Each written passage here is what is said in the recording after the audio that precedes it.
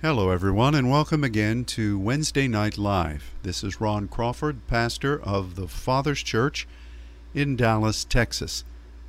And what a great privilege it is to reach out to our Saints Network family across the nations. We love you, we pray for you, and it's a blessing to be able to come around the table of the Lord together with you. And, of course, I am so grateful to be able to address my church here locally in Dallas and those who are part of this body. I bless you, and I believe that the Lord has a word for us today. If I didn't have a word that I knew was from the Lord, I would not make one up. That's what happens so many times in ministry. I can remember years and years ago when I was just freshly out of seminary and was ministering here. I knew at that point that the pastor's responsibility was to bring a sermon, and you wanted to have it in a way that would draw the interest of the people. So you would try to find illustrations and stories, and you would try to put it together, hopefully in 3 specific points. And if you had alliteration, that would be helpful. And you wanted it to, as my professor said in seminary, that the sermon should be like a, I'll say a kilt. He said a woman's skirt, but that's probably not politically correct. I'll borrow a line from the Stewart's, or Ryan Stewart's wedding to Amy. That a sermon should be like a kilt, long enough to cover the subject, short enough to be interesting. And so you'd put these things together, and it was a hassle to try to do that, because you were more in the situation of entertaining the people and presenting yourself in a way that you hoped would be palatable to grow in numbers. And that was a beating. That really was. And when the Lord changed all of us and called us to a path of intercession, we then began to want to do what I believe God wanted all along, to hear what the Spirit was saying and to bring meat for the pathway that the saints are walking on.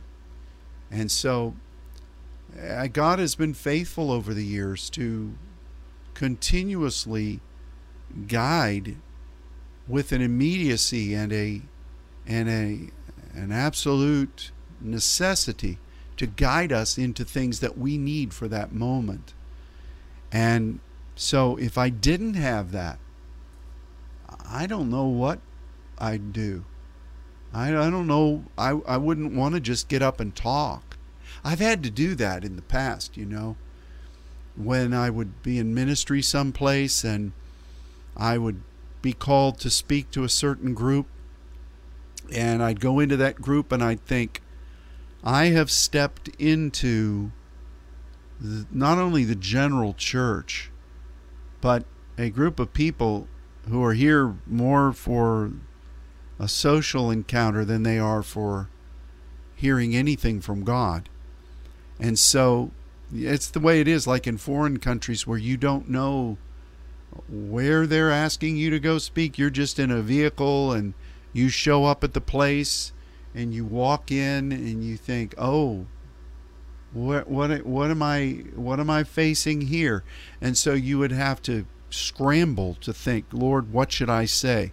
And of course, then you'd have the idea of, do I just minister prophetically to the people, which, in Europe, they love to have hands laid on them and they love prophecy. So that's always a winner. And, but you'd think there's no reason to try to bring meat here because these people don't even have any teeth. Now, that's not being critical. That's just knowing the terrain.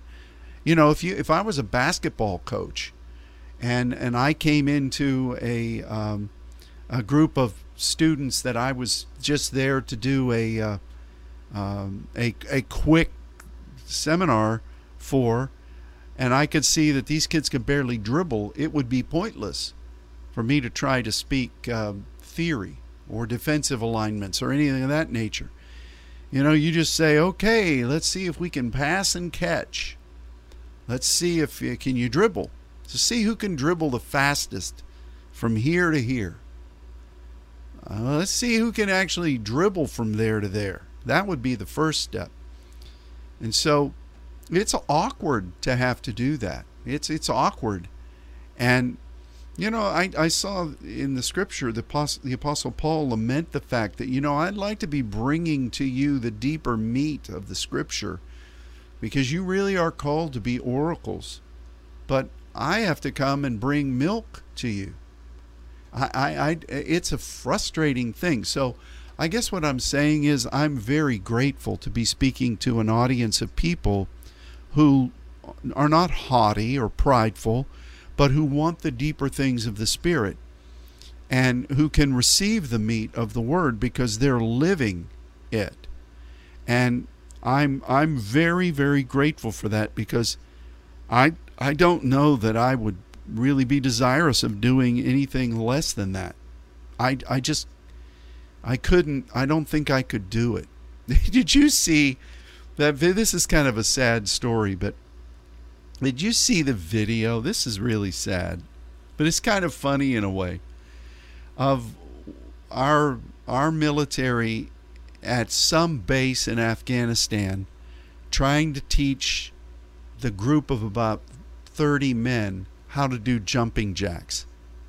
I mean, it was sad, but it was also kind of funny because you just have to see it. It was horrible. And that's not to say that all of the military in Afghanistan were that way, but I felt badly for probably a sergeant who was having to try to teach grown men how to do jumping jacks. And it reminded me of the movie Stripes with Bill Murray and that cast of folks, and you know, that poor Sergeant Hulka trying to teach those guys to do just the basic things. It's terrible. It's terrible to have to think, okay, what can I do with this batch of misfits here? So I guess what I'm saying is I'm grateful to be able to speak to you. And again, not in any haughty way, but to be able to bring the meat of the word for where we are. So what the Lord started to speak to me about yesterday, and then very profoundly this morning, was about the mystery of godliness, the mysterion of godliness. And the more I thought about it, the more I thought, okay, Father, this is what you want us to look at today. So you have an outline that Scott has posted, and we're very grateful for that. So if you've not pulled that up yet, you may want to. But we are going to begin by looking at 1 Timothy 3, verses 15 through chapter 4, verse 5. But before we do that, let's look at a definition of what godliness is in the New Testament. Now, when we would read godliness out of our Bible, I don't know what it says in the French or Portuguese scriptures, but I don't know what it says in the Spanish scriptures, but I know in English, if I hear the word godliness, I think in the natural, that just means that you're not a vagabond, that you're not some despicable character that nobody can trust. You know, if you have godliness about you, it just means that you're an upstanding person and you are trying to live by the mandates of what the scripture says, the do's and the don'ts. Hopefully more of the do's than the don'ts. That's what I would think most people in the general church think godliness is. But when you consider what it was in the culture of the day, when Paul wrote to Timothy, or when Peter wrote to his followers, you find something much deeper. Godliness, in the definition that we've given you here, is from eusebeia in the Greek, which means to respect, to honor, to apply the principles of the purpose of God. And that is really an incredible statement in itself. To respect, to honor, to apply the principles of the purpose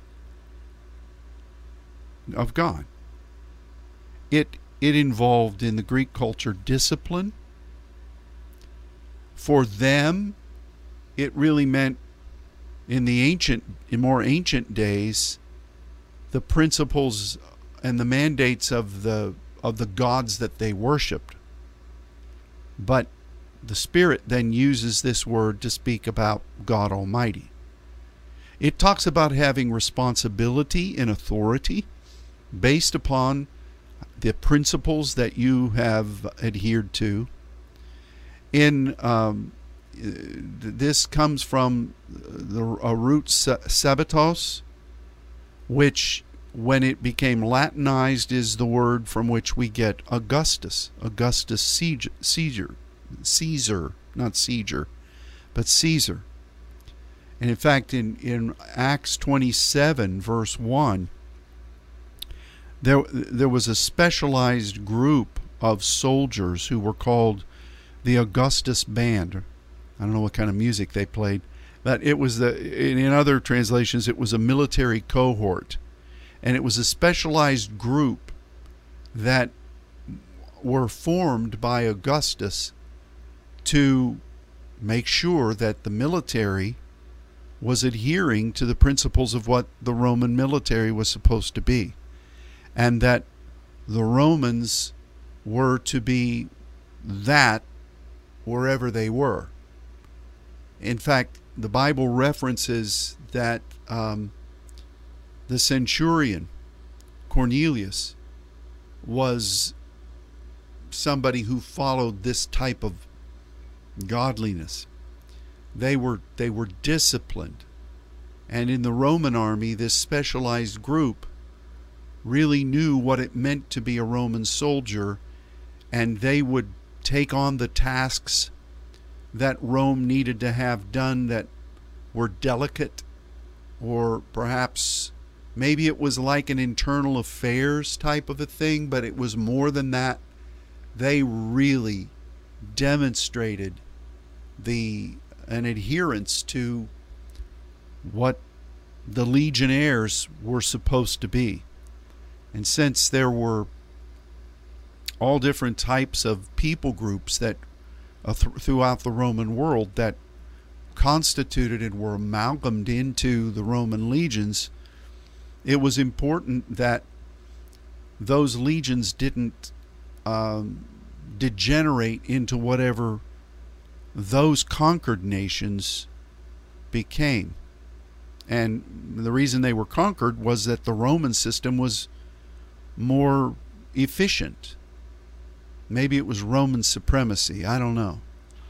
But Augustus, when he took the throne, it's why he immediately began to put a tax on people, a tax, T-A-X. And he wanted order. He wanted discipline. He wanted adherence to what the Republic was supposed to have been. And be that as it may, it was really what this word, godliness, in a pneumatikos sense, was formed from. Even the Jewish people would use this word to detail the type of behavior expected from the Gentiles when they became proselytes into the Jewish religion. And so Even the Jewish people recognized that when somebody wants to become a Jew in that day, they have to become a Jew. They have to do what it means to be a Jewish person. And so there's a system of order. There's a system of responsibility. There's a system of applied principles. So godliness, in the scope of why the Spirit chose this word, was not just following a list of do's and don'ts, or even, as noble as this is, just being a person of integrity. You should be a person of integrity, and you should follow the do's.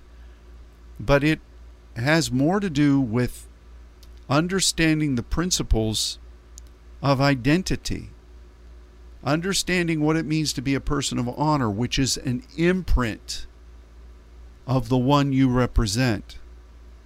Honor was an imprint. And that's what we should be, and that's what the scriptures that we're going to look at, that's what they represent when we see this word godliness. Now, it's kind of like what we used to do in America. When somebody would become a citizen, they would have to study. They would have to know the history of the country. They would have to speak English. They would have to be able to speak about the Declaration of Independence. They'd have to know the Constitution. And then they would go and they would have a test to see whether they really knew that. And they would renounce every other thing, every other nationality, to pledge themselves to be a citizen of America. And then they would have a ceremony where they would raise their hand and they would pledge allegiance, and they would get a certificate that would state they were American citizens, and they were blessed by that. Where has that gone? Anybody can become a citizen now. I mean, you just get blanket citizenship, amnesty. And so you have people like those that come from some Muslim nations, and they live in their own enclave, and they don't know really anything about what it means to be America. They want to have Sharia law, but they're Americans. And then they elect people to Congress that go and bash America, who want to change the things that our nation was founded on. We see that. That's certainly not what this country was founded on. And I think even in England, I bought a book several years ago that said, "Is God Still English?" was the title of it. It was basically, other than a catchy title, it was basically saying how that England, even though they consider themselves a Christian nation, now is made up of all kinds of other belief systems, and many of the people that are there don't even consider themselves, even though they're English citizens, don't consider themselves to be devoted to the interests of the nation. And they did a poll that I read about in that book that said, they would poll people. They said, do you consider yourself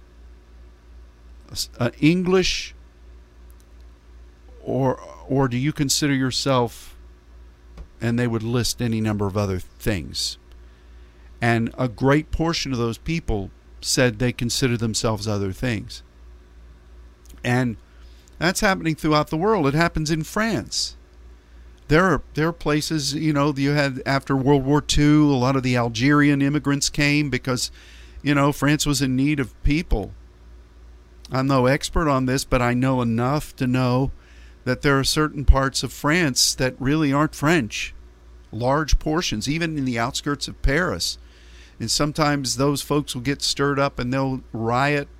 I remember traveling one time with the group of from in ministry. We were on the way to Charles de Gaulle, and you could just see massive amounts of smoke rising from one of these communities where there had been a riot because they weren't really French people. They didn't want to amalgam themselves into becoming good Frenchmen. They believed they were something else. And it had nothing really to do with the color of skin. It had nothing really to do with anti-anything. It was more, you have not become a citizen. You may be a citizen, but you don't know the first thing. Or maybe you don't want to know the first thing about what it means to be a Frenchman or a French woman. And I would just go also to say that, like with America right now, our country was founded on the belief of freedom of speech, freedom of religion. People can know God. It's a Christian nation. In God we trust. What does that mean anymore? I was thinking yesterday, about how that this debacle in Afghanistan really is communicating to people that they can't have faith in America anymore, whatever that means. And then I was thinking about it last night, and I thought, well, maybe the reason they don't have faith in America is that there's no real faith in America anymore. Maybe all these folks that are slamming Christianity, do you know how much Christianity is really targeted right now? There are attempts from seemingly all corners to paint Christianity as racist, as bigoted, as supremacist, as all kinds of things, and really trying to destroy people of faith, legitimate people of faith. And that's all comers. I mean, it's African American churches, people who love God, who love the Word of God. It's not just white folk, not just whitey. It's everybody who believes in the Lord Jesus Christ and the validity of the Word of God. Faith is dwindling in our nation. And I pray that what will happen is that the Christian people of all colors will come together and say, enough is enough. America used to be that. I mean, faith in God sustained this nation through world wars. Faith in God, the God of the Bible, sustained this nation through so many things. Through the Civil War, that was the rallying cry of those who were abolitionists. I hate to spoil anybody here, but there's a reason that in my earliest days of knowing what it meant in this country, to live in this country, in the 60s, the Civil Rights Movement. You ever listen to some of those recordings from those gatherings? There's a reason Martin Luther King was Reverend Martin Luther King. They would preach the Word. They would talk about having a dream and believing that God was going to answer. And He did, to a very large degree. Where is that belief now? It's secularism. Even churches are tearing apart the Word of God and saying it's not valid anymore. And that the things we believe as Christians, that this country was based on, yeah, we've got a lot of flaws, but listen to me. What we were as a country and what God created us to be is what made this nation into the greatest nation on the earth. It's what causes millions of people from around the world to do anything they can to get here. It wasn't because we were flying certain flags of aberrant behavior or that we just let anything go. It was in God we trust. It was Bible-believing people who would pray. And that's under attack. The enemy is trying to dismantle that, and has been during most of my lifetime. And, I was thinking about, and this all has to do with this eusebia, this godliness, knowing the rudimentary principles of God and doing them, living by them. The problem now is that when you live by the principles of God, you're called all kinds of names ending with an IST. You're some kind of an ist if you do that. And you're called, you're a narcissist, and you have hubris because you won't abandon things in the Word to say that what people are doing in sin is okay. I remember when I grew up, look at this illustration. It seemed like smoking was everywhere. Cigarette smoking was everywhere. It was in movies, it was on TV. You would see commercials. There were cigarette machines everywhere. At school, kids would be out back smoking, and they would be smoking other stuff too, but they'd be smoking. It was a cool thing to do. And I remember when you flew on an airplane, the first time I flew on an airplane, you could smoke anywhere in that airplane. And then there started to be people who would say there's danger to this. So you had a smoking section. And then we had smoking sections in restaurants. And you remember those days? Some of you don't even know those days. I remember when I first moved here, when I would go down to Baylor Hospital to visit parishioners who were there. Right outside the main entrance to Baylor Hospital was a very large section. It's still there today.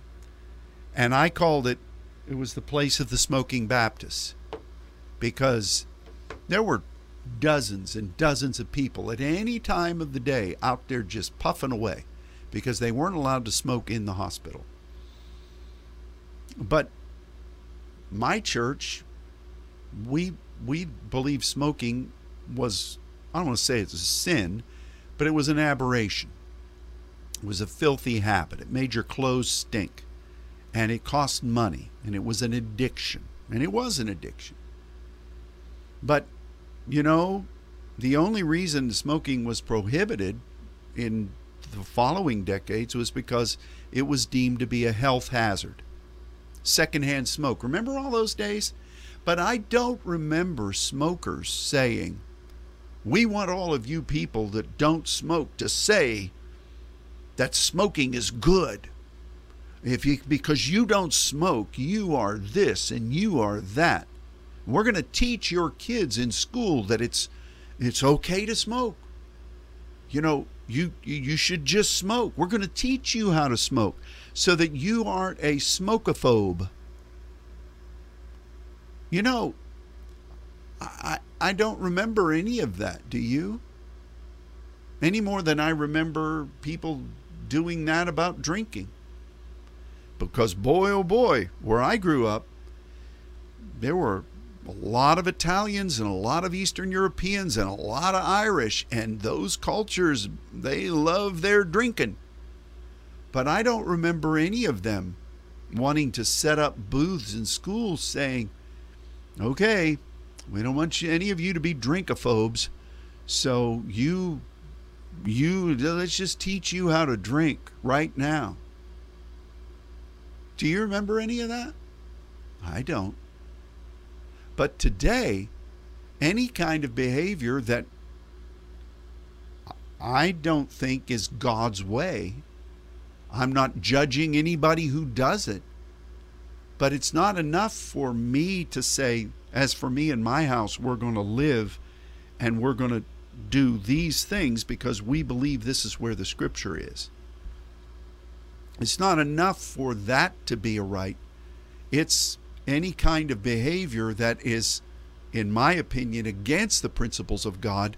We are not even as a nation saying we're going to defend the rights of people to do whatever they want to do. we're going to try to make you say that what we're doing is right. We want you to acknowledge that what we are doing is right. Not just legal, but right. And we're going to teach your kids how we do what we do. You see, these are strange days. And it has nothing to do with being a racist or a homophobe or any other kind of phobe, Islamophobe. If you talk about principles, the principles that made this country great, how many avenues are trying to destroy the principles that made this country great? The nonsense that's being taught up, it's obvious. The governor of Oregon's saying it, and in other places, that, well, we've got to dumb down our math studies because math is white supremacy. Math is what sent us to the moon. Math is what developed computer systems. Math is what did all these things. The Chinese, the Indians, all kinds of other cultures are lapping us in math right now. And we're going to pay the price for that in the future. How many principles that made this country great are going to be just trodden underfoot in the name of all these other special interests? It's bizarre. And people who should know better, what if we did that in the NBA or the NFL? Okay, we're going to have equity here. So whether you can play or not, we've got to have women on this team. We've got to have a bunch of white guys on this team. We've got to have people from the Pacific on this team. We got to have... What if we did that? What if we did that? And then we say, there shouldn't be any rules in this game. Naismith was a white guy, so we should just trash all those rules. And we'll just let anybody do what they want to do out here on the court. How about that? It wouldn't last very long, would it?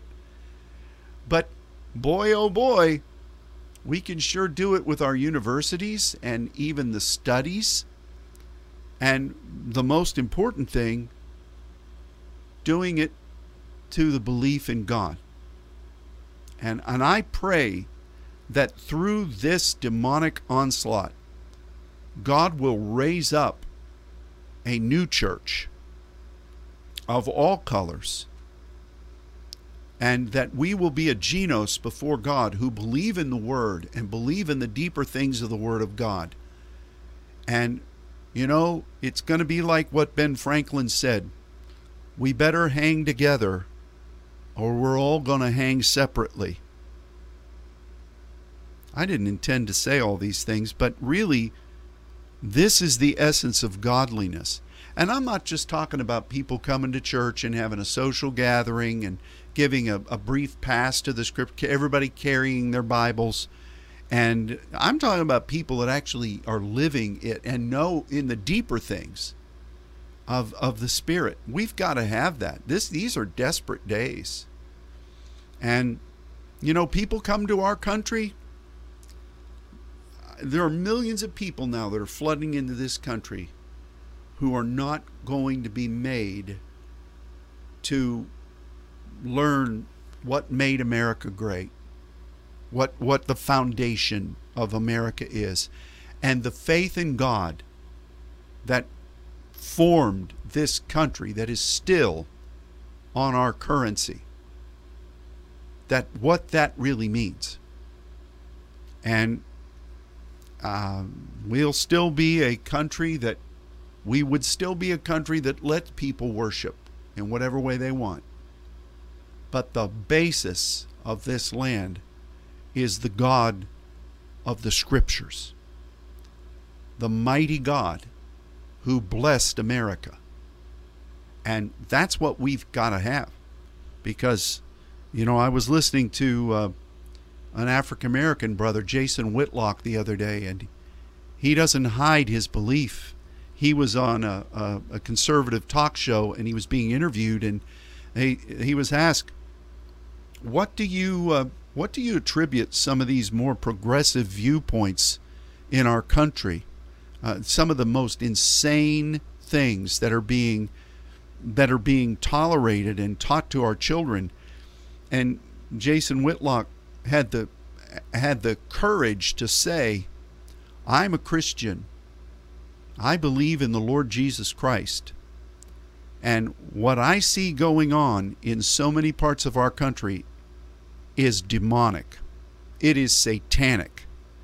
And it's time for the Christians who believe in God and believe there is a devil to start calling things what they are. See, it's going to take people of color to stand together, for Caucasian people to stand with people of color who are before the throne of God, where none of us have a color other than the colors of the Spirit, to stand together and for all of us to say these things. He said that. And, Candace Owens can say those kinds of things. We have Hispanic folks that can say those kinds of things. And the church is going to have to mobilize and say, as Joshua did, who is on the Lord's side? Let him come over unto me. And so this godliness that we're looking at today is really within the house of God, within the church of God, saying we want to move in his principles. So 1 Timothy 3:15 says, if I tarry long, that thou mayest know how thou oughtest to behave thyself in the house of God, which is the church of the living God, the pillar, that's stelos, that draw down point from heaven, and the ground, the foundation of the truth, what God is continuing to reveal without controversy. And this is, tell me, you would know what this word is. It's spelled out there. Homo meaning all the same. Logos, that's the foundation of the world, and menos, which is abiding. That's how we ought to be behaving. Without controversy that's a bad translation. It really means this is what should be in the place where the pillar and the ground of the truth is, that we're all believing the Logos of God and we're abiding in it. That's what that big word means. See, a massive multisyllabic Greek word because you know those root words. Great, megas, is the mysterion of godliness. God was manifest in the flesh, justified in the Spirit, seen of angels, preached to the Gentiles, believed on in the world, received up into glory. The Spirit speaks expressly that in the latter times some will depart from the faith, giving heed to seducing spirits and doctrines of devils, speaking lies hypocritically, having their conscience seared with a hot iron, forbidding to marry, commanding to abstain from meats, which God has created to be received with thanksgiving of them which believe and know the truth. See this? How do we withstand the latter days? How do we withstand the times when there are people that are speaking doctrines of devils and seducing spirits that are guiding people into alternative pathways? How do we sustain ourselves? Well, we all follow the logos of the word. We abide where God has planted us. We eat that same meat. We are a stelos of the temple of God. That's a scripture. Your pillars in the temple. We are standing on the foundation of that ongoing pursuit of what has been hidden being revealed by the Spirit. And the mysterion of God, this is mysterion, moves through people who are eusebia, who respect and honor and apply the principles of the ongoing purpose of God, who are disciplined in that, who are responsible in the authority that God gives them. You are a unit within the church, within the ecclesia, who adheres to those and represents those principles. And in ancient times, very ancient times, in Homer and Plato, not Homer and Jethro, but Homer and Plato, they knew that this was the only pathway to happiness and contentment. So the mystery, the mysterion of what God is revealing to people who are praying mysteries in unknown tongues before God, that's what Scripture says. It's going to find its base, and it's going to find its productive soil in people of godliness. Let's continue to look. When Paul wrote concerning current heresies that were going on even in the time of Timothy in Ephesus, 1 Timothy 4, 7 and 8. Refuse profane and old wives' fables. And now for him, he had to deal with a lot of demonic traditions, because this really wasn't tradition in the church, because this was the first church. They hadn't had time to know what old brother so-and-so did. These profane and old wives' fables were things that were believed in the spirit realm, demonic things usually. But exercise yourself rather unto godliness. And then he talks into the Greek mentality.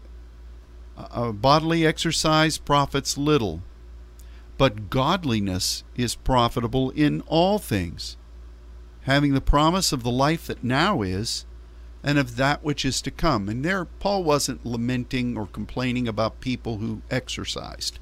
He was linking the devotion to physical exercise to what needed to be applied to godliness.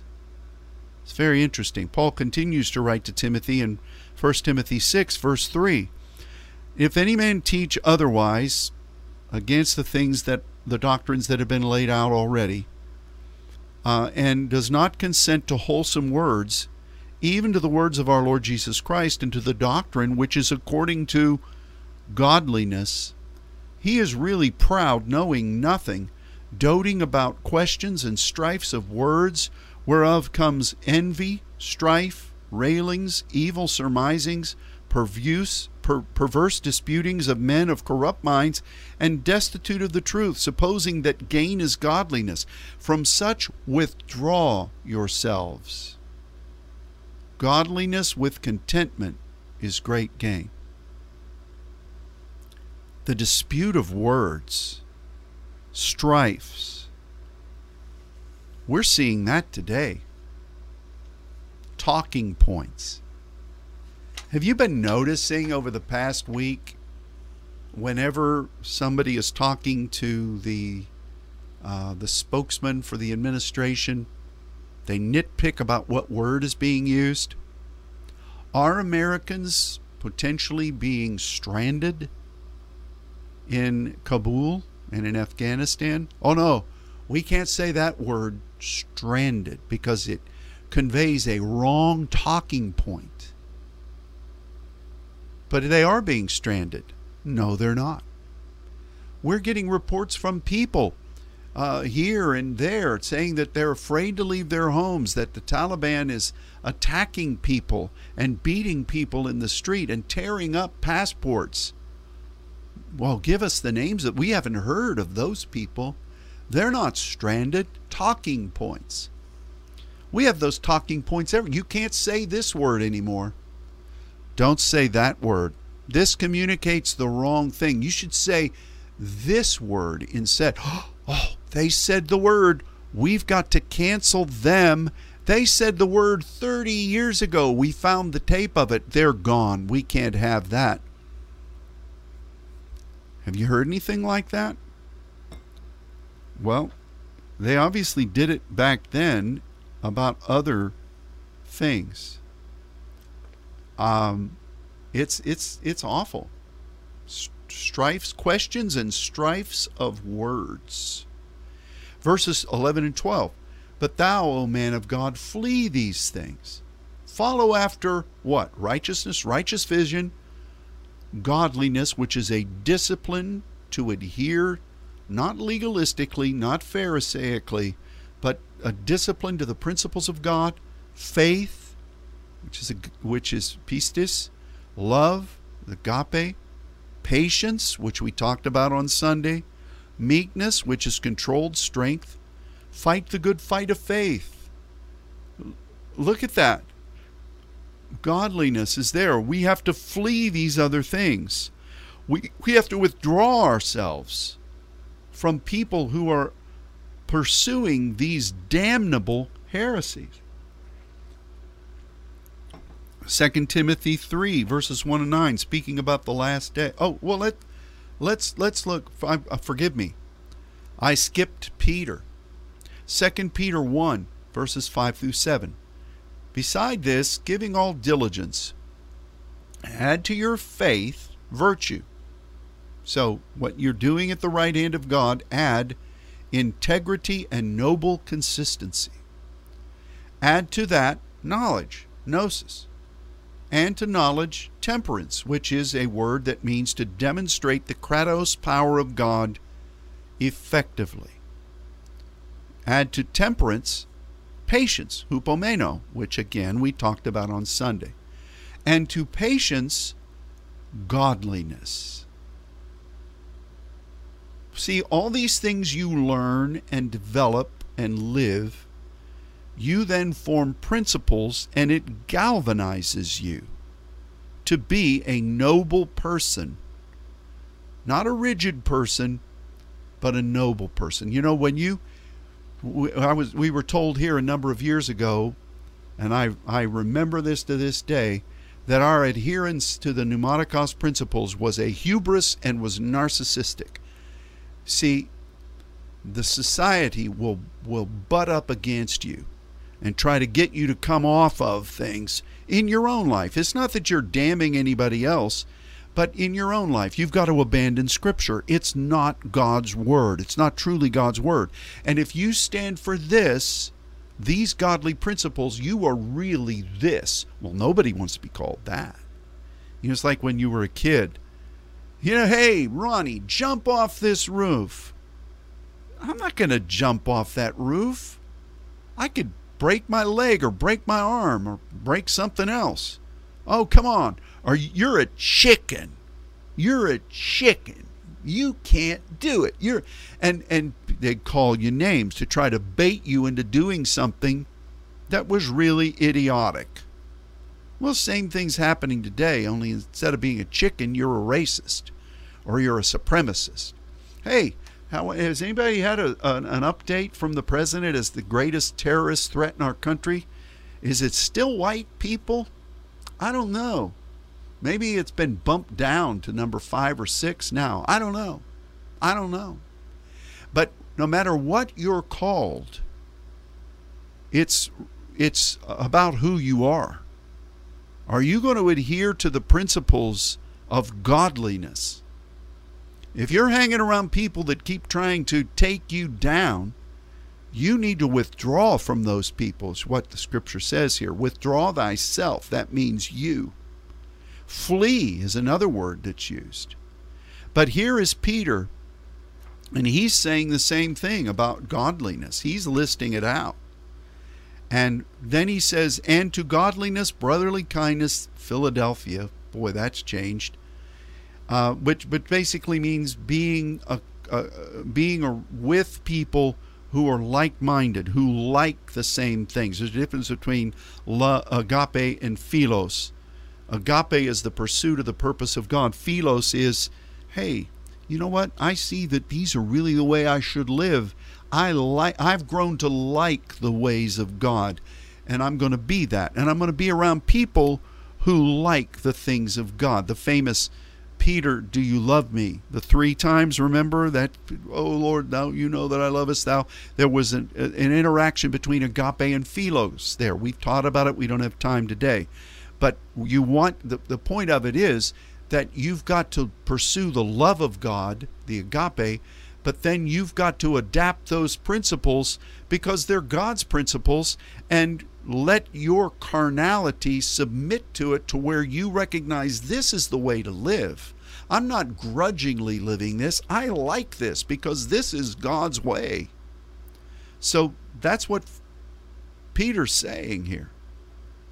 2 Timothy 3, verse 1.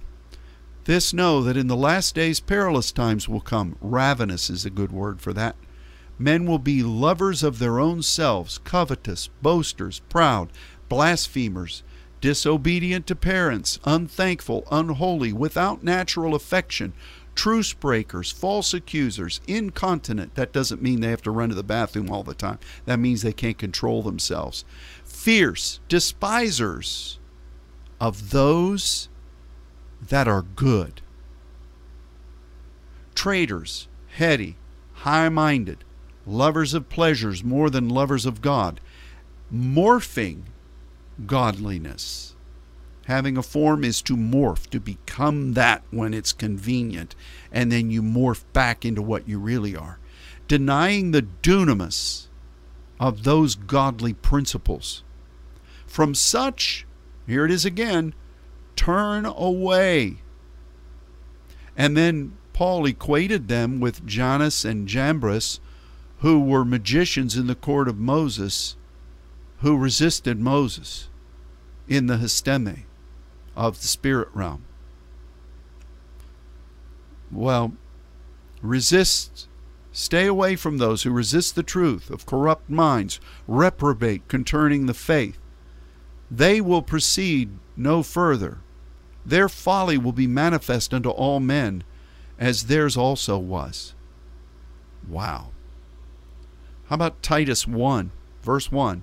Paul, a servant of God, an apostle of Jesus Christ, according to the faith of God's elect, and the acknowledging of the truth which is after, or with, kata, godliness. Listen to what he says. I'm an apostle. I'm moving according to what God is saying at the throne with the elect of God. I am acknowledging the pursuit of the continuing revelation of the Spirit, and I'm following it with godliness. That's quite an opening, isn't it? I like the grace, truth, grace, mercy, and peace openings, but this one, man, Paul is laying it out there. This is what I am, and this is what you should do too. 1 Timothy 2, verses 1 and 2. I exhort, therefore, that first of all, supplication, prayers, intercessions, and giving of thanks be made for all men, for kings, and for all that are in authority, that we may lead a quiet and peaceable life in all godliness and honesty. I have to admit, I try to pray for our administration and our government, and to do these things that are listed here. But I spend a lot of time just praying in the Spirit, because it's wheels off. And it's so many things that are launching out of this current administration, which Jason Whitlock, a brother, says is satanic, and I believe it is. How does a godly Christian really pray for that, other than to say, get them out of there? But if you get one out of there, there's a long list of them that are forming the strategies. It won't change. So we have to pray and be led in blessing, not cursing. We have to speak forth what the Spirit is saying needs to be spoken forth. And we need to really pray that godliness amongst the people of God would be preserved and would begin to grow. You know, I remember many years ago there were things done by an administration that were markedly against Israel, markedly an affront to Israel, and a There were things that conversely were touting up those that were wanting to destroy that nation. And I remember praying, God, forgive us. Don't let these things manifest. Father, forgive them. They don't really know what they're doing, which is what Jesus prayed in regard to the enemy-influenced people that had beaten him and hung him on a cross. Forgive them. They don't know what they're doing. I pray that, even though I know good and well some of them know what they're doing, but that's neither here nor there. The ultimate objective, they don't really recognize, I don't think, that they're really partnering with Satan here. And I pray that God would forgive us. And in the midst of this darkness and gross darkness, that people of light would begin to be stirred and arise. And that the godliness principles that we cherish here in America and as pneumaticos people would not only be preserved, but would begin to grow in a groundswell. There's much more that we could say about that, but don't be cursing the president. Oh, listen, there are times when I'm hearing what's coming out of that White House and I think, what are you doing? Why are you allowing this? And why did you do this? And why did you do this? I mean, it's terrible, so many of the things. But don't curse the leaders. Pray in the Spirit. Prophetically glean what the Spirit will want you to react to. And again, I believe that we ask forgiveness. We ask that God would. But we should be praying for the church in Afghanistan right now. There's so many ministries that went in there and established churches, and there are God-believing Afghans that are, we're hearing stories about them, the Taliban taking the phones of people and seeing if there are Bible apps on them and marking the houses of Christians in a mockery of the Passover, saying that we have come inside this roof is what their symbol means. It's terrible. We need to be praying for those people, and we need to be praying that those that are going to come into that quote-unquote caliphate that will then try to legitimately stir terrorism throughout the world, but more than that, ungodly, demonic doctrines that will come against Israel and Christians and the people of God. We need to be praying in those ways, asking God to forgive our country and to forgive and to rise up His Spirit within the midst of these dear people. And we need to pray for our country. We need to pray for people that are flooding across this border and who are being brought in legally, that they will encounter Christ, and that there will be a move of God's Spirit. And I believe that's coming, but it's going to come because people of all colors who love the Lord and love His Word come together. We need to be praying for that. Amen? Godliness. Let's quickly hasten. I've got 1.5 minutes. 2 Peter 3, verses 11 through 13. Seeing then that all these things shall be dissolved, what manner of persons ought you to be in all saintly conversation and godliness, looking for and hasting unto the coming of the day of God, wherein the heavens being on fire shall be dissolved, and the elements shall melt with fervent heat. Nevertheless we, according to His promise, looking for new heavens and a new earth wherein dwelleth righteousness. Peter just cuts down to the chase, doesn't he? This is where we are right now. The last day of our seminar, I'm believing that the Lord's going to allow me to speak on the saints in the end times. This is where we are. And we need to recognize that no matter what happens, The days of the current Babylonian system are numbered, and the comings of Jesus are on the doorstep. And incidentally, our seminar here in Dallas, we need you to register online on the Saints Network webpage.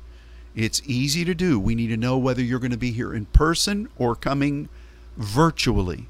We need that, so do it. There's going to be a cutoff time, and it's going to benefit you to do this. Okay? It's not going to cost you anything, just a couple of minutes, but do it. Register. The last passage. Miracles will come because godliness is not of human works. Acts 13:12. This is the man at the gate beautiful, the lame guy who's healed, Peter and John. The people are beginning to worship Peter and John, and in Acts 13:12, Peter saw it and said, Men of Israel, why do you marvel at this, or why you look so earnestly on us, as though by our own dunamis, or godliness, we have made this man to walk? See, godliness is merely the framework upon which the mysterion of God will visit. But if you aren't walking in godliness, if you aren't walking in the principles of God, this is the way people blown about by every wind of doctrine, they don't even know the rudimentary things of what it means to be a saint. God help us. And every little breeze seems to whisper Louise. Every wind of doctrine. We know that one. But you ask him to say, what's the definition of faith in Scripture? What's the definition of a saint in Scripture? What's the definition of a pneumatikos person? What's the definition of mercy? What's the definition of righteousness? They can't tell you. They don't know. Why? What's it mean to proskuneo? Tell me a passage of Scripture where that's talked about. And what happens when you lay on your face before God? Scripturally, tell me. I don't know. I can't tell you that. When was the last time you did it? Well, let's see here.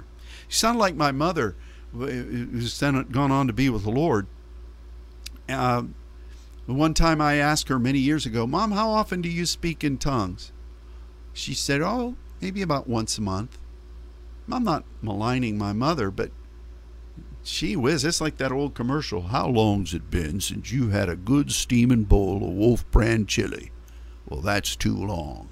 That was a big commercial back in the day. How has it been since you were on your face? And can you give a scriptural explanation for that? To give a reason for what is so readily believed among you? See, we've got to establish God's principles based on His Word. This isn't the gospel according to Ron. This is the Scripture. And live by those principles, because that is the basis of mysterion. That is the mystery of godliness. The progressive revelation of what God is revealing. That's what mysterion is. That's what we pray in diversities of tongues. But it's not enough, even though it's necessary, to pray in diversities of tongues. It's to live by the principles that God reveals through that walk. And that's the basis upon which the mystery of God and the power of God is going to be known. Amen? Well, we're done. I went really long last week. I'm just a little bit long. I'm getting better. I pray that the mystery of godliness will flow in and through you. Have hope, saints, whether you live in America or whatever other land you live in. We love you. We're all part of the saints' nation, a holy nation, which is what the Scripture says. And we must believe God for those who want to walk in godliness, to come together and to be a voice of righteousness in this wicked world. Thanks for joining us, for joining me, Until next time, God bless you and goodbye.